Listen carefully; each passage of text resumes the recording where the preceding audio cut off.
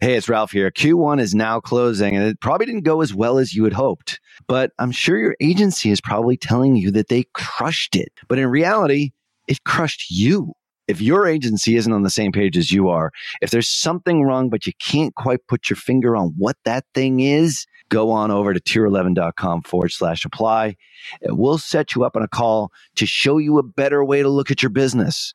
Not just metrics that make us agencies look good, but something that actually moves the needle and makes you more money, acquires more new customers, and ultimately achieves your vision. Head on over to tier11.com/apply today. Hello and welcome to the Perpetual Traffic Podcast. This is your host, Ralph Burns, and this is episode 349. And like we did just a few weeks back, we're going to drop in on a conversation here that we had with our head of our Google division, Nick Miller. And I think for those of you who are either just starting out with Google Ads or have even been doing Google Ads for quite some time, it'd be really interesting to hear what he has to say about some of the key tactics and strategies that he's been using to get great results for Tier 11 customers, typically those who have already had success on Facebook. It's usually something that we layer in after success on some of the larger social media platforms, and then we roll in Google and YouTube in some cases. Sometimes we do it in the opposite way as well, but when he discusses the synergies between the two platforms and where there's some crossover, as well as where there's some real differences in what he's seeing tactically managing both, I think that's going to be really helpful for you here today on this week's episode. So a little bit different than our normal Perpetual Traffic episode where we have myself and Qasim, but this is, like I said, this is an ongoing series. You seem to be getting pretty good feedback from the folks about this. And feel free to leave a review in iTunes if you like it, not like it.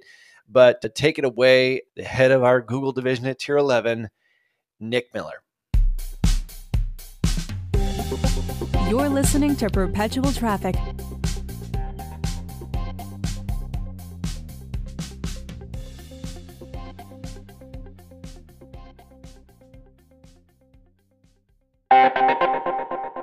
Well, there is no question that when it comes to influence and persuasion in digital marketing, no one, and I mean no one, commands more respect than Dr. Robert Cialdini. If you have never read his books, Influence and Persuasion, I swear you are missing so much in your digital marketing, not only as an influencer and an advertiser, but as just a great marketer. And that's why I'm so excited to invite you to a free webinar where he'll be sharing his latest insights on new e-commerce strategies. Now, alongside Dr. Cialdini, you'll learn from Bass Wouters and the authors of Reputation King, my buddies Scott Brandley and DJ Sprigg. Attendees will absolutely be able to understand exactly how to gain a competitive edge in the marketplace by leveraging online reputation management. Now, that's something that we haven't talked about here on this show all that much. And it's more reason for you to register for the webinar here, which is completely free over at reputationking.com/PT. So join us on April 18th from 12 noon to 2 p.m. Eastern. That's 9 a.m. to 11 a.m. Pacific for you West Coasters by registering at reputationking.com/PT. Once again, that's reputationking.com/PT. Cialdini has been a huge influence on me, and I can't wait to see how his new e-commerce strategies resonate with you and how they affect your business in a positive way using reputation management. Make sure that you register for the April 18th free webinar at reputationking.com/PT. Google's targeting has never been as sophisticated as Facebook's. Mm-hmm. So in terms of targeting 40-year-old moms who do yoga and drive a Prius or a Land Rover or whatever, and that's what you used to be able to do with Facebook, because everybody got on Facebook and told Facebook and the world everything about themselves. Oh, I like this. I like this.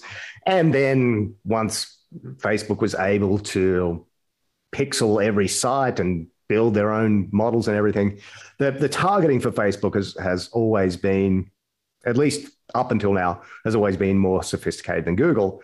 So Google's targeting is is a little more crude, but I like to think about it like this. Like Facebook is more about who they are, who you're targeting.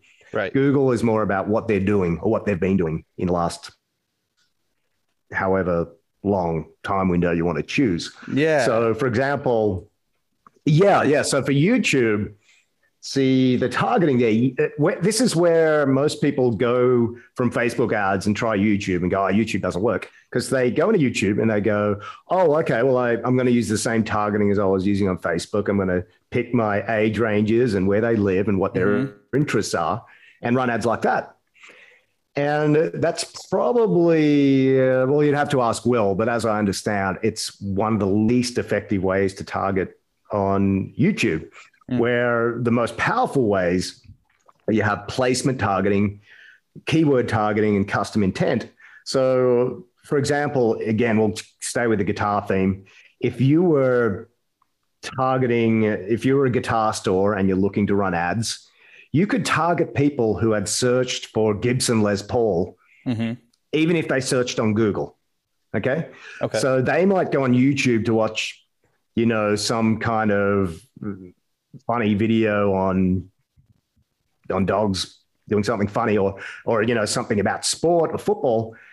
But you could still run an ad for your guitar store to them showing a Gibson Les Paul because they'd searched for that last week. Yeah. So, it's more based on what they're doing.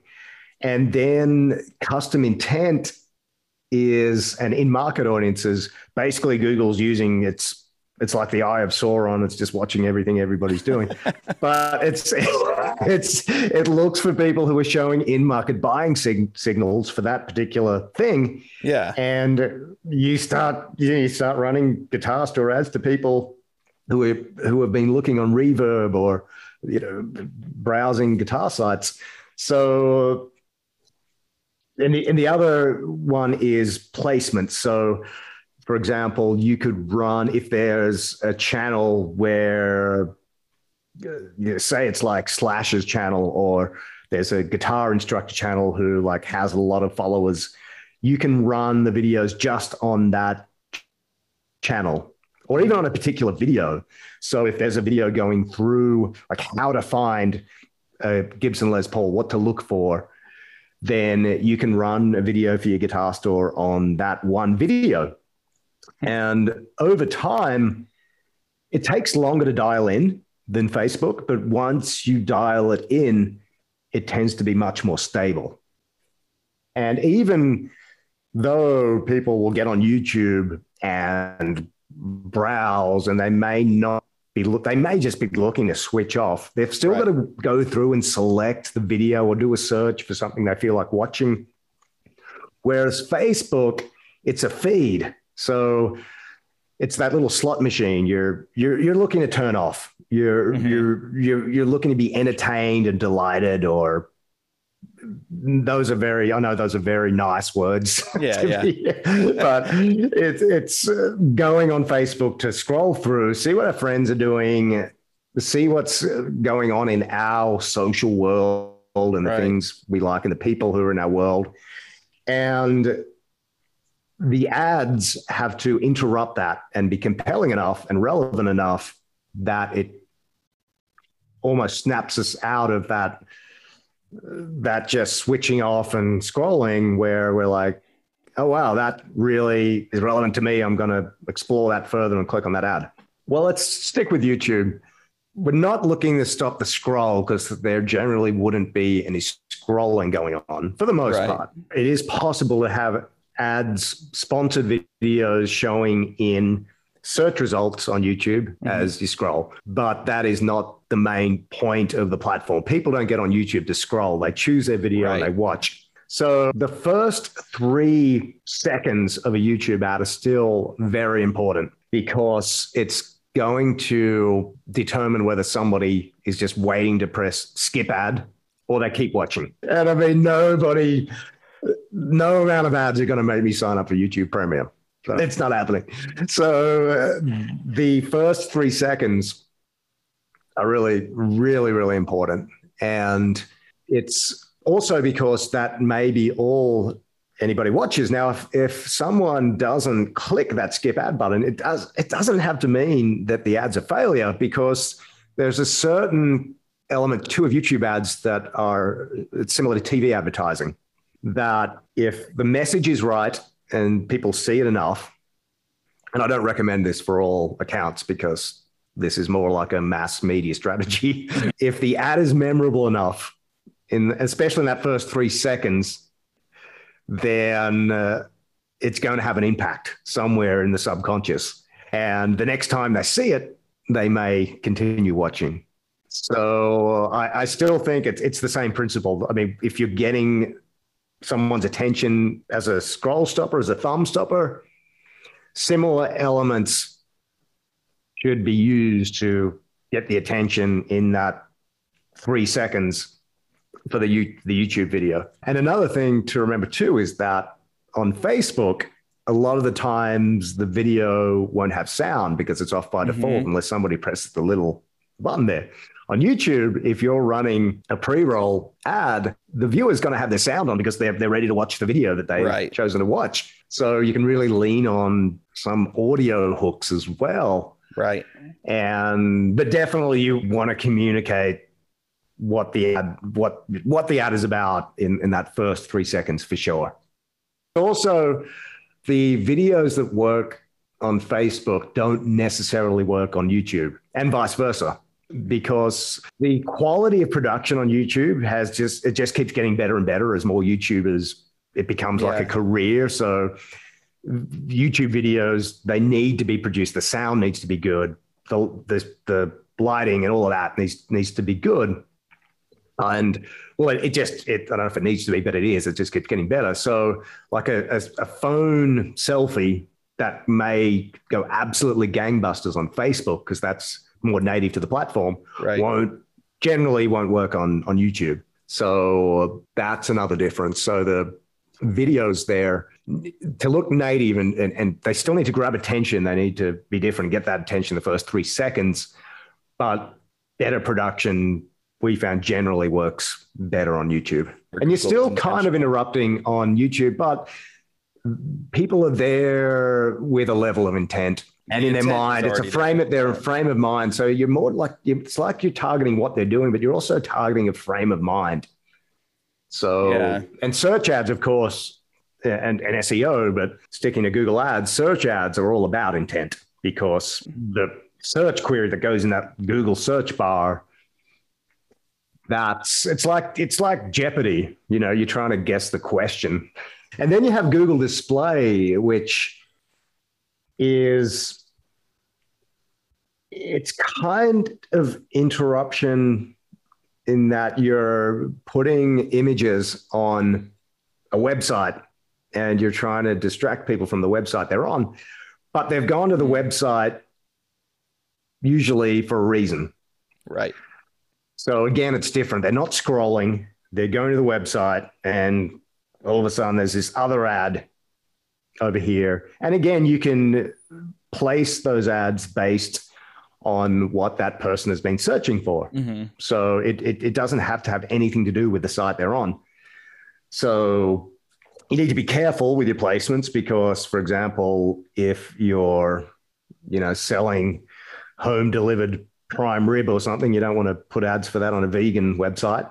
Right. So, you can do all the placement exclusions, but it's just different again. And the images that work on Facebook, such as, for example, when we were working with Panacea, the hemp company, mm-hmm. and the image that worked, you took a photo on top of your speaker and you said it literally took you 5 seconds. And that was the best performing image for, in that time period of everything we tried. Right. Well, on Google Display Network, it tends to be the more produced images that, look like someone like yourself, a designer, an art editor would create. So those images work better for Google Display rather than sometimes you just have those random images that work on Facebook. Nobody really knows why, but they just work. So there's a bit, I feel like in the Google display, because again, most websites worth going to are very well designed for the most part. So if you have an image that just looks like it's been shot on a phone randomly, it's going to stand out for the wrong reasons. But where on Facebook, it's like, that looks like something somebody might share. But on Google Display, you need an image that's going to stand out based on its quality. You've been listening to Perpetual Traffic. For more information and to get the resources mentioned in this episode, visit digitalmarketer.com/podcast. Thank you for listening.